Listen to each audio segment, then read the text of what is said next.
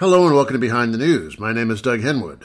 Two guests today you will be surprised to hear. The political sociologist Paolo Gerbaldo will talk about political developments in Italy, where a party that features descendants of Benito Mussolini looks poised to take some degree of power. And veteran union researcher Chris Bohner will describe just how much money organized labor has that it isn't spending. In Italy, the economist, Ph.D. from MIT, and central banker turned Prime Minister Mario Draghi, beloved of centrist politicians and pundits but few others, resigned on July 21st after no confidence vote in Parliament. There will be elections in September for new Parliament, and a trio of right-wing parties are likely to emerge victors and will form a coalition government. The three are Forza Italia, the vehicle for the clownish but durable businessman Silvio Berlusconi, who will turn 86 in September but still soldiers on; the Lega, led by Matteo Salvini, which has its roots in a separatist formation that wanted to secede from the rest of Italy because they were tired of, as they saw it, subsidizing the poorer south; and Brothers of Italy, Fratelli d'Italia, led by Giorgia Meloni, which takes its name from the opening words of the Italian national anthem and traces its roots back to a neo-fascist party founded by ex-fascists immediately after the end of World War II. It has the distinction of having run two direct descendants of Mussolini for office and having serious ties to the Calabrian mafia known as 'Ndrangheta. The pattern is familiar: the political failure of a technocratic center-left regime combined with the absence of a serious left, giving way to a right populist formation with serious fascist tendencies.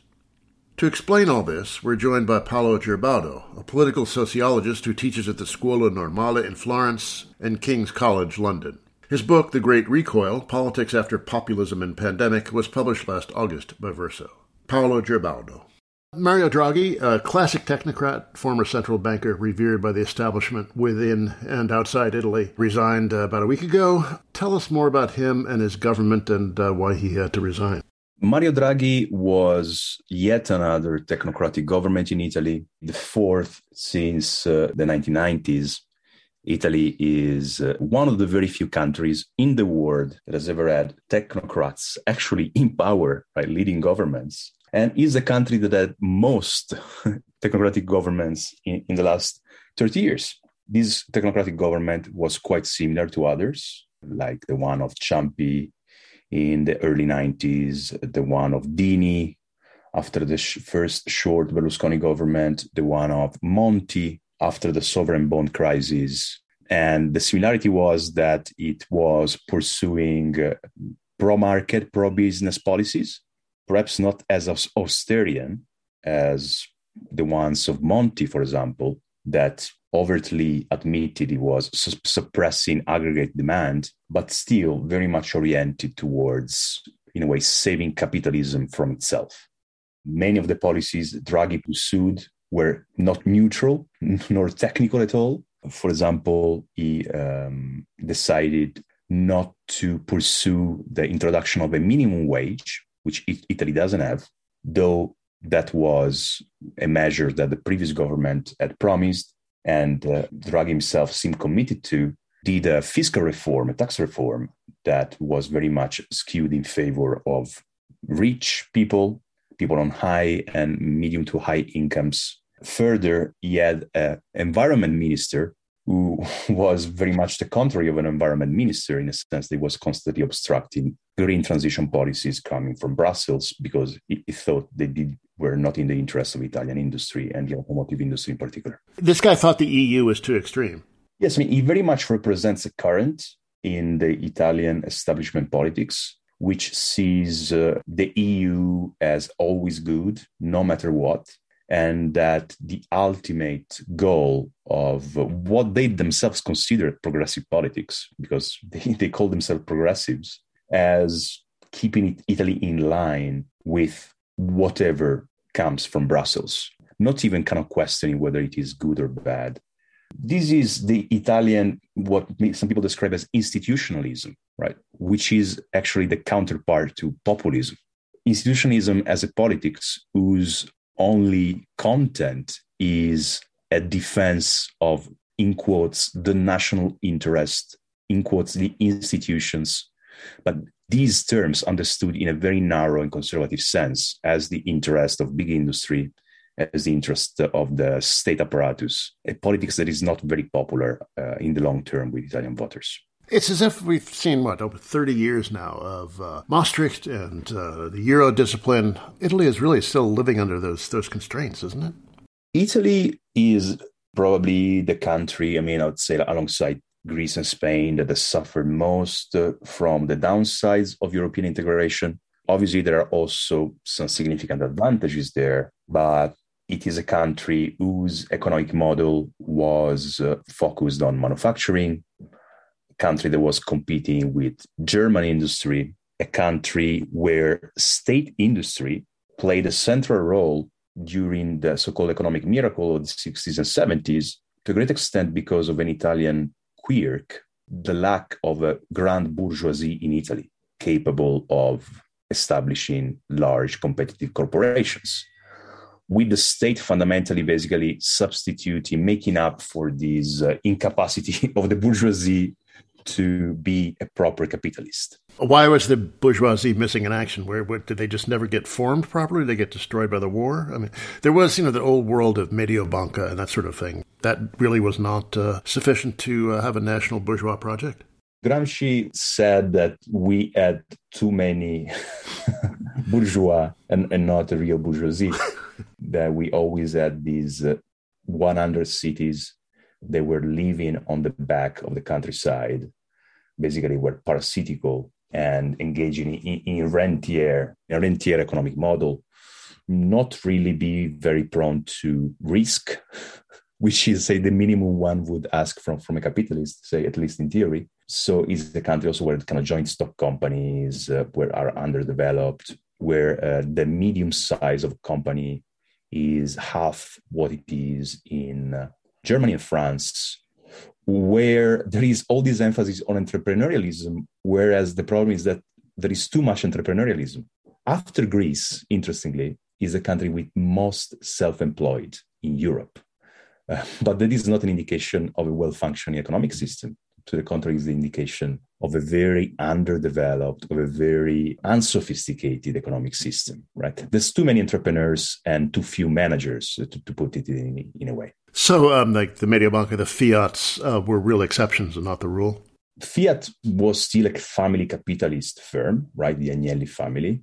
The biggest enterprises tended to be family firms, and state capitalism made up for the structural lack of a developed bourgeoisie. And actually, Draghi was responsible for selling off some of the most prized state-owned enterprises in Italy, ones that were often very innovative, that were in very high technology sectors, that also had an international presence. So it was one of the drivers of the big wave of privatizations that started basically in the 90s, that destroyed the Italian economy fundamentally, because it destroyed those big companies that were state-owned or part state-owned companies that were the skeleton that allowed, in a way, Italian capitalism to be internationally competitive. I could carry on in this mode for a little while, but maybe we can have a return engagement, because I'm really very interested in these things you're talking about. But back to the current political crisis. So why did Draghi have to resign? His trajectory was very similar to many other technocratic governments. Yeah. So typically, they start on the back of a very strong popular support. Actually, you have a kind of genuine public opinion wave supporting them, often on the back of justification that the previous government was inefficient, incompetent. We need to call the odds to control the situation. At the start, he had kind of 70% and above support.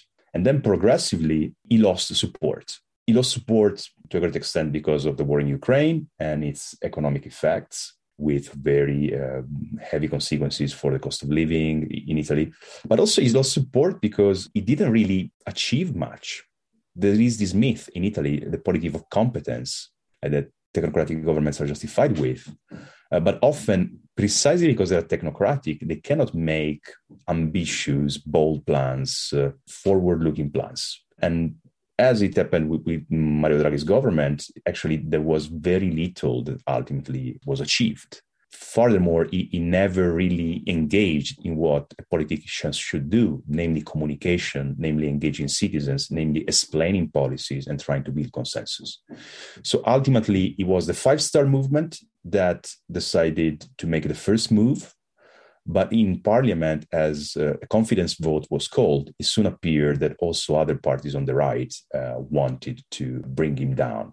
What you said about Draghi makes me think that the bourgeoisies of Western Europe and North America just are a spent social force. They seem to have nothing going for them anymore. Yeah, I mean, it's quite curious what Draghi represents, in the sense that he represents a lack of leadership. His biggest sponsors, his biggest funds, were these politicians in the Italian center, where you almost have more parties and leaders than voters. There are all these groups that somehow look like Trotskyist sects, hyper-fragmented, with very litigious leaders fighting with one another. And they are fanatic supporters of Mario Draghi, but to a great extent because they are not able to express a leadership. And therefore, they are looking for a savior, like someone like him. Draghi himself was cognizant of the fact that he was not really fit for the role. I mean, even in his last speech, he still called himself a central banker. Yes, he said that even they have hearts, though, right? Yeah, I mean, you almost hard to feel compassion for a central banker, but, you understand that there are kind of larger issues going on there. And part of that also, again, speaks to the structure of the Italian bourgeoisie, its underdeveloped character, which also leads to its extreme fragmentation. So it's a petty bourgeois country par excellence. And you see that in the representatives of the bourgeoisie that often are not really able to even construct an organization because of how petty they are and how personalistic they are, how difficult it is for them to rise above the tiny small interests that they represent. Enforcing the no-confidence vote, these parties on the right see an opportunity, right, for themselves to run the show. It's a trio, right, of parties who are in the wings. In Italy, you have now, also with the snap elections that are now starting, the elections will take place on the 25th of September. You have a tripolar situation emerging. The PD, the Partito Democratico, which is an alliance of former communists and former Christian Democrats, that basically now is very similar to Macron's formation. It has become a centrist party. Actually now is aligned with all these centrist groupings, groupuscules.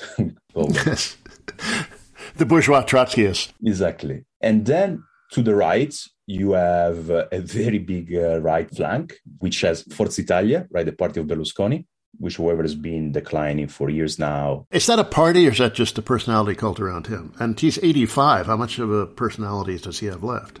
It's hard to say because many parties these days just look like I think Forza Italia was the perfect model of the business party. It was actually a perfect case of a firm becoming a party, literally with the very firm employees then becoming cadres of the party. But it was quite efficient at that, even at achieving some degree of territorial structure. And then the funny thing I was tweeting some days ago is that, I was remembering when a decade or 2 decades ago, people were so worried about Forza Italia of Berlusconi because this is a dangerous right-wing populist formation. Now, actually, on the right, it is the most moderate one, while to its right, you have two, in any country, would be called far-right parties. One is Lega of Salvini, originally a regionalist party that was campaigning for secession of the north of Italy from the south. Now it's become a kind of all-Italy party.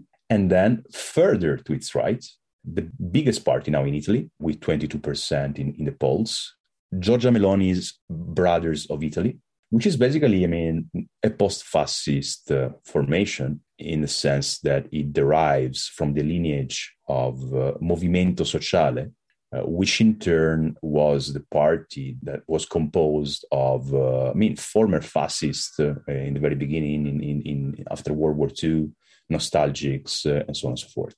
And this is now the largest party in Italy. So the largest party in Italy is, we may want to bracket even the Post. In a sense, it's a party that has a connection, a historical connection to fascism. And is that just personality connections or other politics? What are the politics like of the Brothers of Italy?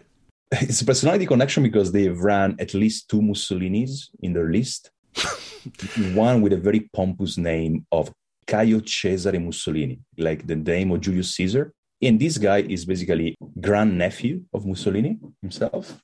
And then there's another Mussolini grandniece somewhere. And then obviously when questioned about these, they would say, so you woke leftist, you judge people by their surname. But actually... it's a start. But actually the very reason they're fielding these candidates is because of their surname. No, because they have a section of the electorate that basically is harboring strong nostalgia for the time of Mussolini, when trains were punctual and all this kind of the usual. I'm speaking with a political sociologist, Paolo Gerbaldo. What exactly is their nostalgia for? For strong Italy, strong lira, an imperialist Italy, supposed efficiency of the state and the public transports under Mussolini. Almost all of it is obviously a myth. If you think about it, even approached in the right-wing frame, fascism was a disaster for Italy because Italy lost territory under fascism. Italy was very diminished after fascism. It has become a kind of quasi-sovereign country. Even if we just approach it in terms of a politics of power, as the right would do, it was an unmitigated disaster.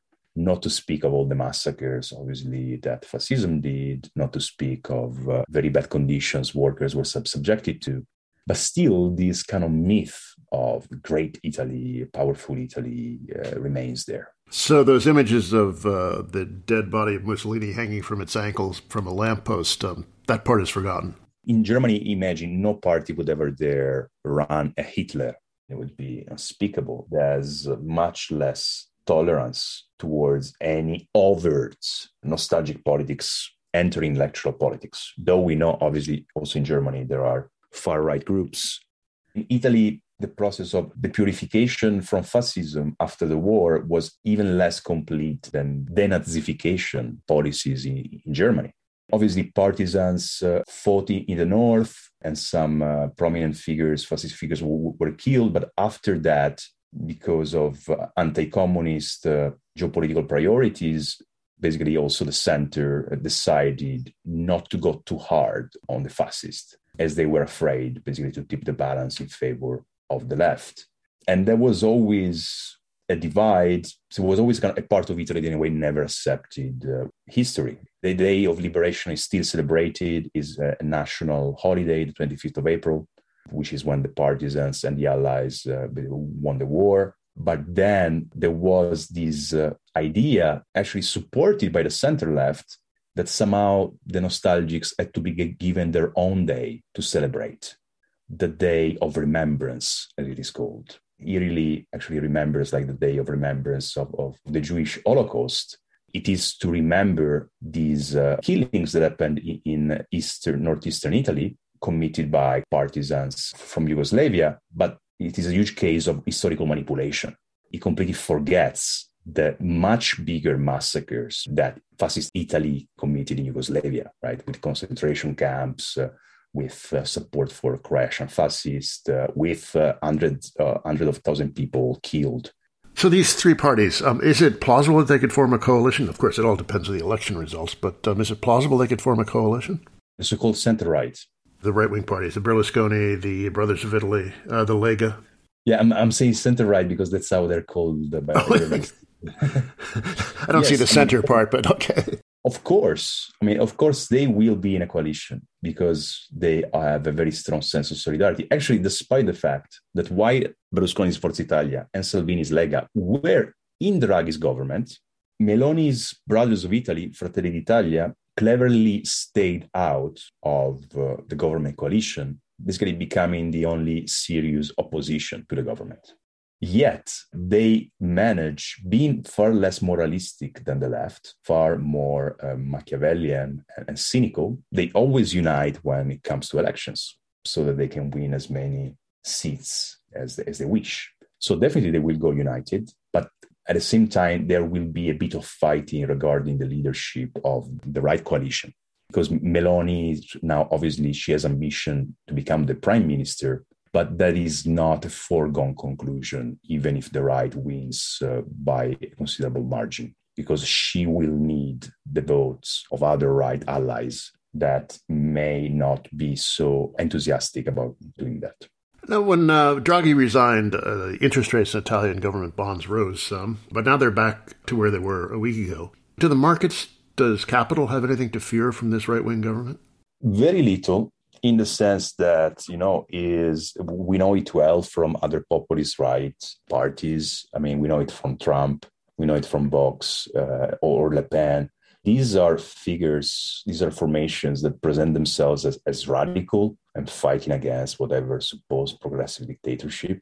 But ultimately, their discourse is very much framed in cultural terms, in value terms, that really pose no serious problem for capital. The only tiny element of friction was Brothers of Italy criticism of the European Union. Again, the European Union is not criticized for the right reasons it should be criticized. It is again criticized on the basis of discourse of nostalgia, discourse of recuperating power against transnational institutions, because a discourse of identity, ultimately. Like the Brexit discourse. Yes, very, very much, I'd say. They have some tiny differences in terms of their economic agenda, because they represent different sections of capital. And as we know, capital is also internally divided.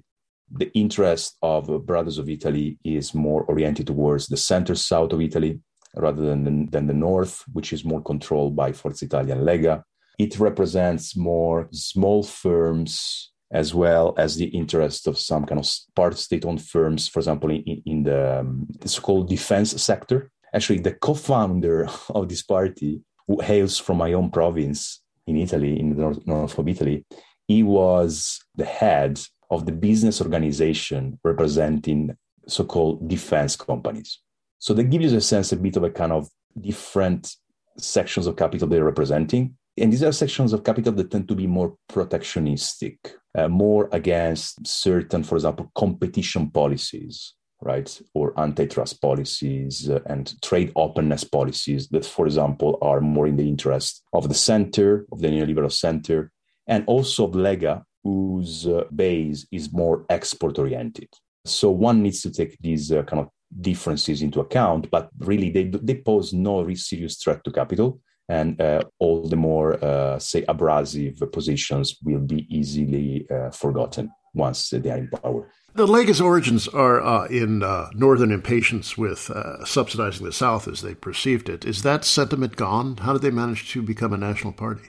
Gramsci said in the Prison Notebooks that to understand the party, you need to understand the country. And often the history of parties really parallels the evolution of the country. And it's quite interesting how, amid the sovereign bond crisis, somehow Lega managed to win over this sense that the country as a whole was being wronged, using immigration basically as a symptom of the country being wronged. And using, as constitutive outside, this term that people use in kind of political psychology, namely, you always need an other, them, an outside. While this outside, this them, previously was Southerners, this was shifted further outside to immigrants, to foreigners, to Africans, right? So that's the way they operated.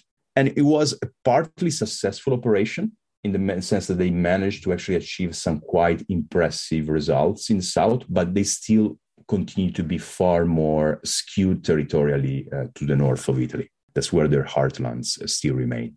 Who should be afraid of this government? Working class, immigrants? Or are things going to get worse for both? Obviously, these cultural references to fascism, the fact that there are overt fascist militants in the party, the fact that there's always, on the one hand, a public discourse where they deny absolutely that they're fascist. And then as soon as you speak with kind of militants inside, you get a very different story. That is obviously very concerning, because that normalizes real far-right politics in Europe. Some people are speaking of urbanization of Italy. What's the relation with Orban? Are these people sympathetic with him?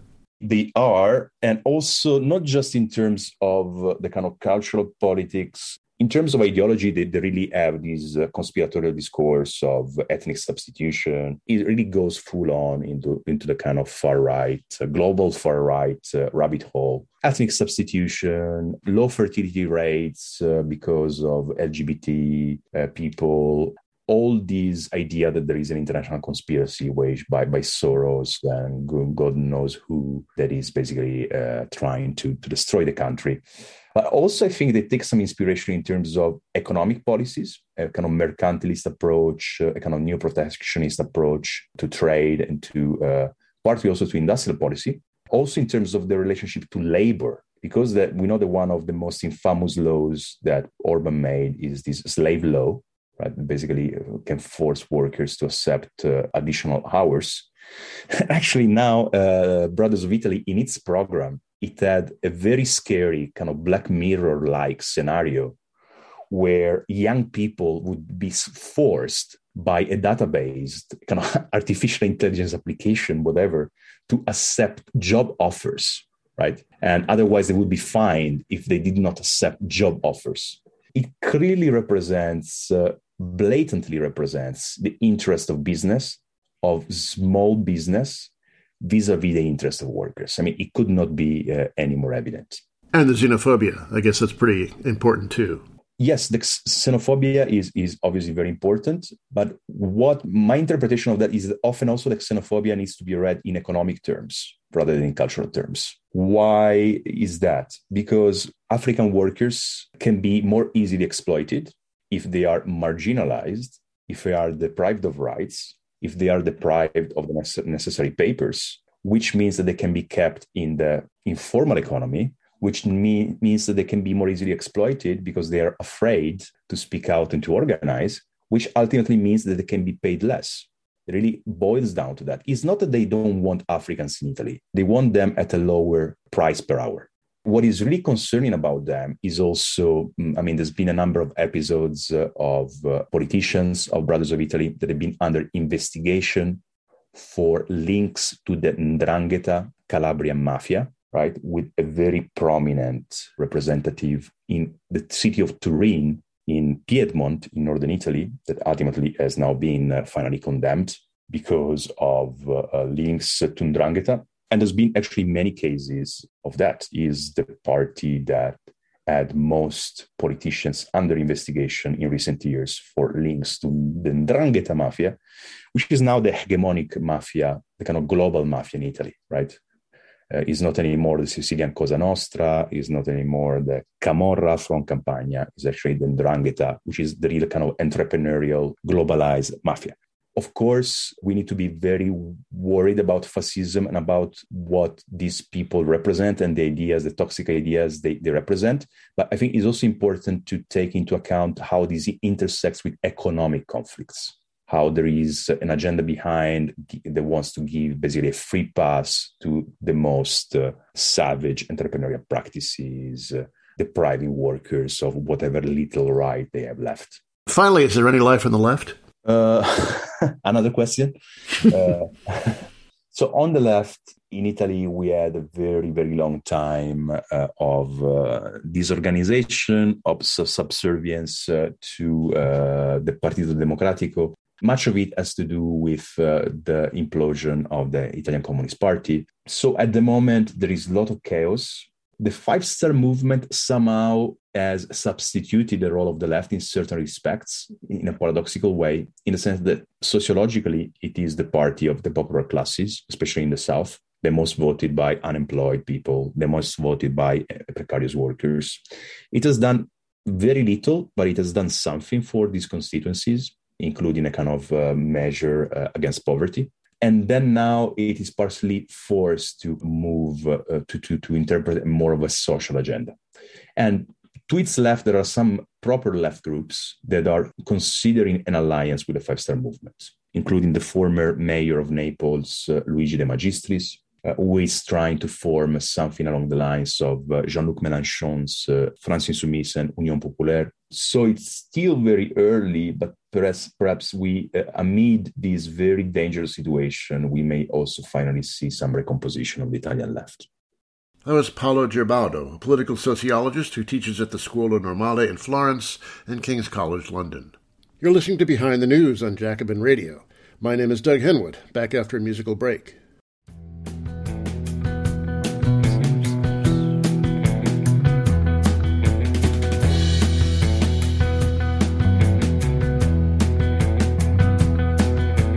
I wish we could get our act together, make some sense of present tense, alright. Take our time with what we find and feel it. Don't you know there's someplace else that we can go? Billions trees to climb.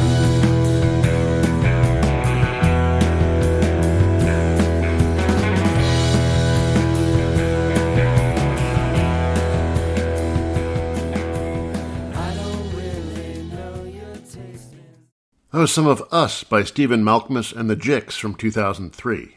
Next, the labor movement's vast unspent hoard. Between 2010 and 2020, the number of union members declined by 3%, and their share of the workforce declined by over a percentage point, but the revenue of unions rose by 29%, and their total assets increased by 76%. How did they accumulate all this cash despite the membership decline? And what are they doing with all the money? To answer that question, here's Chris Bohner, author of a new report on the topic that's summarized in an article on the Jacobin website. Bohner has been in and around the labor movement, mostly in research and corporate campaign functions, for 25 years. He's worked with, among others, the culinary local of Unite Here in Las Vegas, the Teamsters, and the AFL-CIO. Years ago, when I was a member of the National Writers Union, which was a unit of the UAW, I recall reading a financial report of the parent union and looking at the balance sheet, and they had like $1 billion in their strike fund. And I was thinking, what are they doing with that kind of money? Which, of course, they never used it. And it made me mad I was paying dues to them if they already had that $1 billion. It was just sitting idle. But that turns out, from reading your report, this is no anomaly. Organized labor's ranks may be dwindling, but they're rolling in money, both in income and, impressively, assets on the balance sheet. Let's go over it a bit. Their income is higher than a lot of human rights organizations, environmental organizations. How do they stack up? How much money are they pulling in? It's around $18 billion in 2020, which up from around $15 billion in 2010. Yeah, the revenues have been increasing over the last decade. And as a result, the assets have doubled over the last 10 years, which was something that, honestly, when I started doing this research, I was pretty shocked. The balance sheet is especially impressive. They got more than twice as much cash as they have liabilities. Assets overall, 6 times the liabilities. I mean, corporate America would envy a balance sheet like that. What kind of money do they have? What kind of assets do they have on the balance sheet? It's important to distinguish between the sort of general fund of the union and then there are pensions and health and welfare funds. Those are trillions of assets, but I'm not talking about that. Those are usually jointly managed between union and employers. And their hands are really tied in what they can do with that money, right? To an extent, yes. The pension stuff is just under ERISA and they can't use it in a political way. There are a lot of strategies that unions are using to try to direct some of their pension investments in a more productive way rather than shoveling it into private equity. But that's going on as well. But there's room to maneuver there, but it's certainly not the same. The general fund of a union, that's really up to the discretion of the leadership. Yes, it's quite impressive. 14 billion in cash, 15 billion in investments, 5 billion in real estate, and very little debt. There's a lot of room to maneuver from a financial point of view. And it doubled over the last 10 years. And I think it'll double over the next 10 years as well. And this is all happening while membership is declining, which is kind of a bit of a paradox. How do they manage that? Drawing dues from a smaller membership base, but they just increase the dues, or how's that work? There's a couple factors. One is that for a lot of unions, the dues are set as a percentage of your paycheck. So, over the last decade, wages have gone up. I mean, not as fast as we all want them to, but let's say the dues are 1% of your paycheck. As wages are going up, the dues are going to continue to go up. There's a kind of built-in escalator in dues revenue. So even if you have fewer members, but you're getting more from the members that remain, that's driven some pretty strong revenue growth. The other contributors to like the growing revenues are the investment income off their various investment holdings, their rental income from the vast amount of real estate that they own. Those kind of factors are growing like in the double digits. Just down the road from me, the hotel trades erected this shiny new building at the edge of downtown Brooklyn, participating in the gentrification of that part of town. But also, I just was wondering, why is a union playing the role of snazzy real estate developer? And it's just a money-making strategy, right? Unions are trying to keep the assets somewhat liquid. A lot are dedicated to strike funds. But it is a question, why are these assets not being deployed to sort of meet this moment? And I think it's just an innate conservatism. And a lot of unions have been through some tough times, some tough strikes. So there's a sort of built-in, when is the next crisis going to hit? So let's keep our powder dry. But, there's a question about a strategic question of like, we're in this moment that seems, in my 25 years working in unions, I've never seen anything like this, the opportunities. And this is the moment to invest. And yeah, I mean, you got this moment where young people are eager to form their own unions. You'd think that they could take advantage of the moment with all these resources. I mean, that's the good news, though, is that there are vast assets available. And you see these reform movements going on right now, like as we speak, the UAW is having their convention. For the first time in their history, they're going to have one member, one vote, which may surprise some people that a lot of the officers of unions, most unions aren't elected by the direct vote of their membership. They're elected through this delegate process, which really, really favors the incumbents. But so you have these changes going on at the UAW. You have new leadership at the Teamsters, and they're coming in with, very healthy balance sheets and strong financials that it gives more radical reformist movements in the labor movement opportunity to try and experiment and push through this moment that is so pregnant with opportunity. What they've spent on strike benefits out of their strike funds over the last decade or so, 1/3 of 1% of their assets. It's just remarkably small. They have these giant strike funds and don't use them. Yes, I was surprised how small it was. And there is a collective action problem here in that each union is like, I got to have my gigantic strike fund, when if there was some sort of insurance or some sort of national strike fund, and I know a number of people have advocated for this, they could loosen up some of the strike fund money to pursue growth objectives. $70 million on an asset base of $29 billion. These strike funds are not being used. Also, what's going on with employment, the staff at unions? I was, again, pretty surprised and found some data from the Census Bureau that showed that over the last 10 years, unions had shed about 23,000 staffers. Compensation's gone up. Management occupations in the labor world, the elected leaders and the top staff, those kind of occupations have grown. So they're kind of getting increasingly top heavy and sort of not investing in the organizers and staff that make the union work and, can lead to the kind of organizing growth that has to happen. You cite a book from what I believe 1997 that says this is not a new development. This is a story that goes back into the 80s and 90s, right? Yeah, it really is surprising how few studies there are of union finances that come from the left. There are whole shops from anti-union shops that mine this data to smear unions. And that reminds me, does somebody like Richard Berman, the Center for Union Facts, use this data? I don't follow Berman as assiduously as I might, but if you were an anti-union propagandist, you have some material to work with here. There's a whole industry of anti-union consultants who not only do the union busting, but mine this data to sort of critique labor in the public sphere and to sort of go after salaries and look at who they're spending. And some of the studies are actually, how much has labor spent on politics? Well, no one on the left's really asking that. Somewhat people on the right are, and it's like $8 billion last 10 years.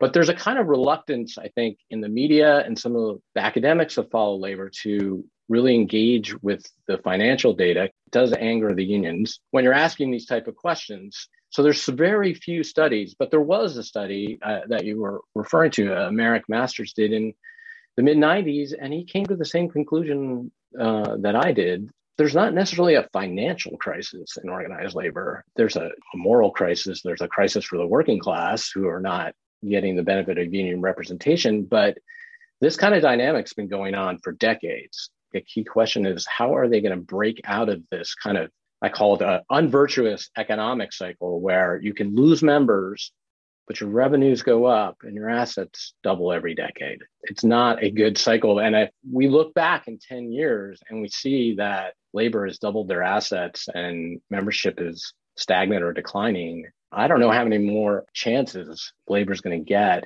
to sort of break out of this cycle of decline. Who controls this money? Is it locals, national organizations? It's widely distributed. Probably about a quarter of the assets are with the national headquarters. And then it's distributed through many of the large locals, which rival the size of other unions, have significant assets. So they're kind of widely dispersed. It's effectively governed by an executive board, and there are processes for how the money's spent. But typically, the leaders really control the information, they control the budget.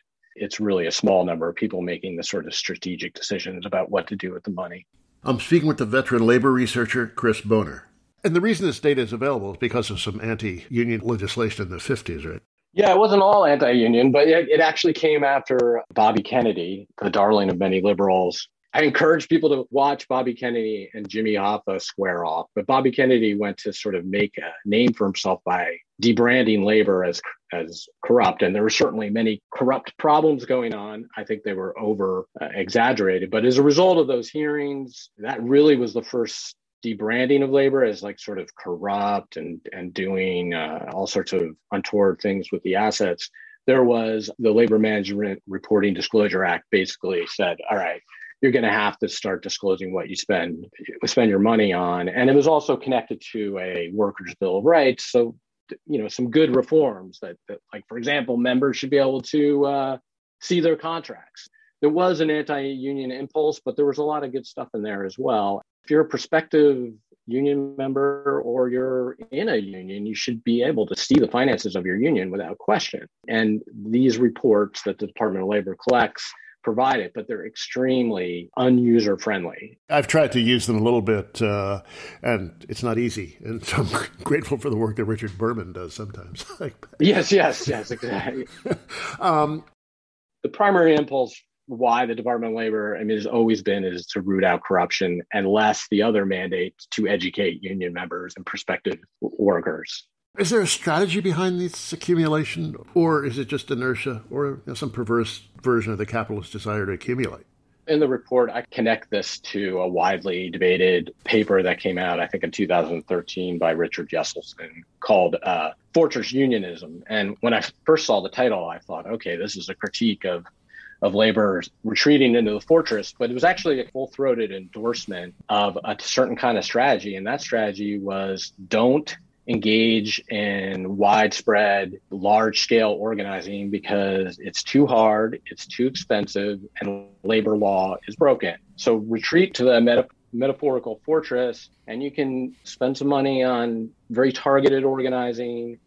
You can do better politics. You can support some of the alternative labor organizations, but then essentially just wait until historical conditions are at the right moment, and then you can come out of the fortress. And I'm not saying that labor leaders read this paper and said, that's our strategy. It effectively ratified what labor was already doing. And I think that was one of the big critiques of fortress unionism. This is what labor's already doing. They are not doing large-scale organizing. They're waiting for labor law reform. How's that going to happen if they don't get off their asses and spend this money and actually organize? In 2008, labor was wholly behind Barack Obama, and he pledged to be the most, union-friendly president. And, and I was working in Las Vegas at the Culinary Union, and the feeling at labor at that time was like, we're going to get it. We're going to finally fix labor law. And by 2009, the iteration of labor law reform was dead, defeated by the filibuster. That experience deflated the sort of movement to push harder, organize quicker, take more risks. And so now it's kind of a deja vu all over again. The same thing, like the PRO Act, which is the latest iteration of an effort to reform an incredibly broken labor law regime, it's stalled. It's not going anywhere. I mean, I think it's dead. And so the question is, are you going to do the same thing that we did after the defeat of labor law in 2009 and just go back into the fortress? Particularly at this moment, there are so many positive things that say, no, now's the time to take risks. But I think the economic logic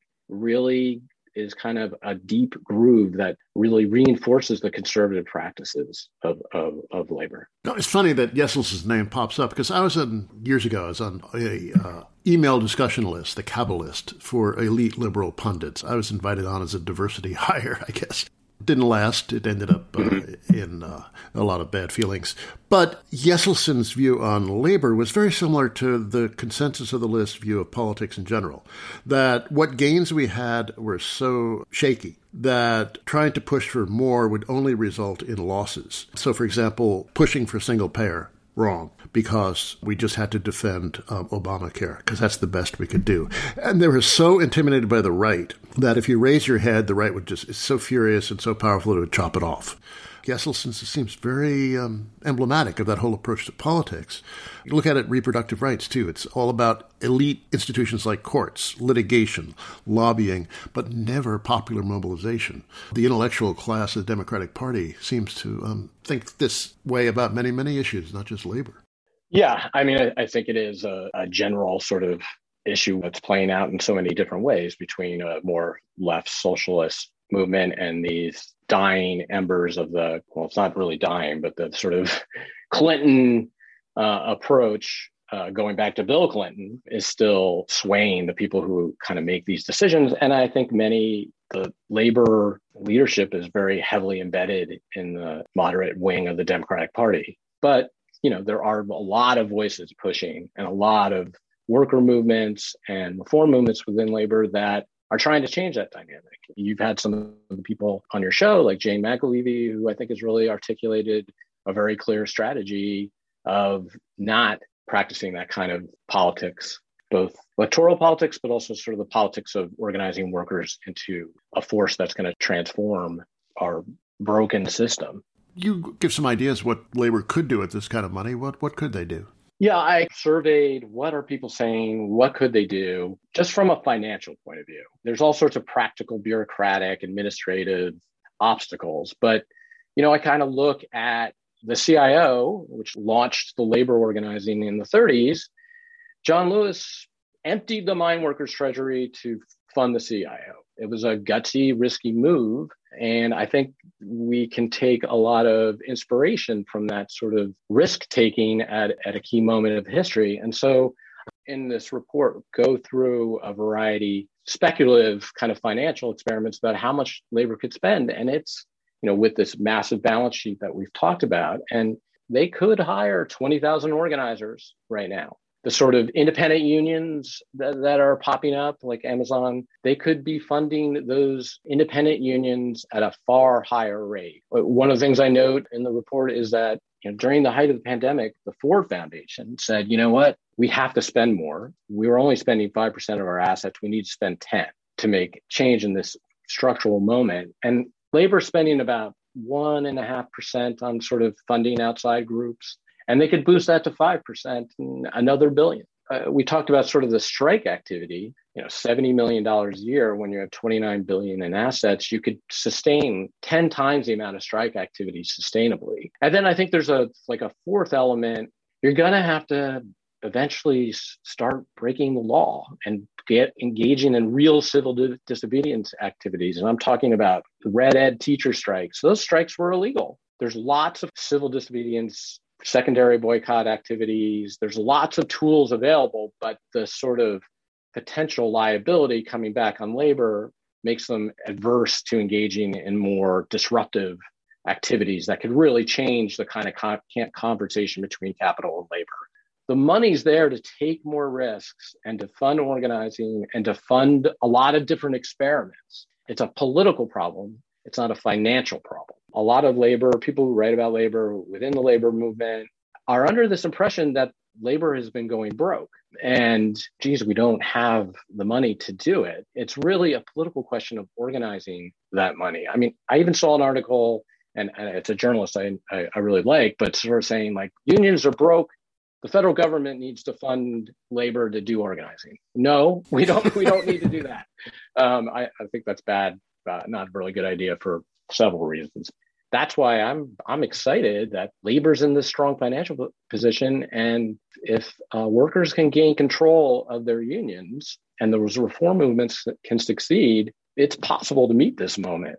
Anyone who's been in labor for 2 or 3 decades, we all look at each other like, can you believe this stuff is happening? Starbucks, Amazon, the Biden administration, it's not enough, but it's the most pro-labor administration by far. All the changes at the Labor Relations Board, which enforces labor law, it's the kind of changes that they're pushing through, never seen anything like it. So if it's not now, it's like when? The leadership will just have to break the habits of several decades. Yes. Yeah. And I do note in the report, about the key officers and managers are in the upper 10% of the income bracket. So this kind of system, and I'm not impugning their integrity, it's more a materialist sort of analysis that why disrupt a system that is pretty much providing some really good jobs for people at the top, at the labor bureaucracy. And the UAW just increased their salaries, their top leaders today at the convention. So it's not apparently it's not getting through everywhere. That was Chris Bohner, a longtime union researcher. You can find a summary of his report on union finance on the Jacobin magazine website and the full report at Radish Research, radish like the vegetable, research.org. I should make it clear that there's no way this could become a better country without a revived labor movement, but they're doing a miserable job of it right now. That's it from me, Doug Henwood. We discussed Richard Berman, a tireless anti-union propagandist. His son, David Berman, was the troubled genius behind the band Silver Jews. Here's a bit of their 2005 song, Punks in the Beer Light. Till next week, bye. Where's the paper?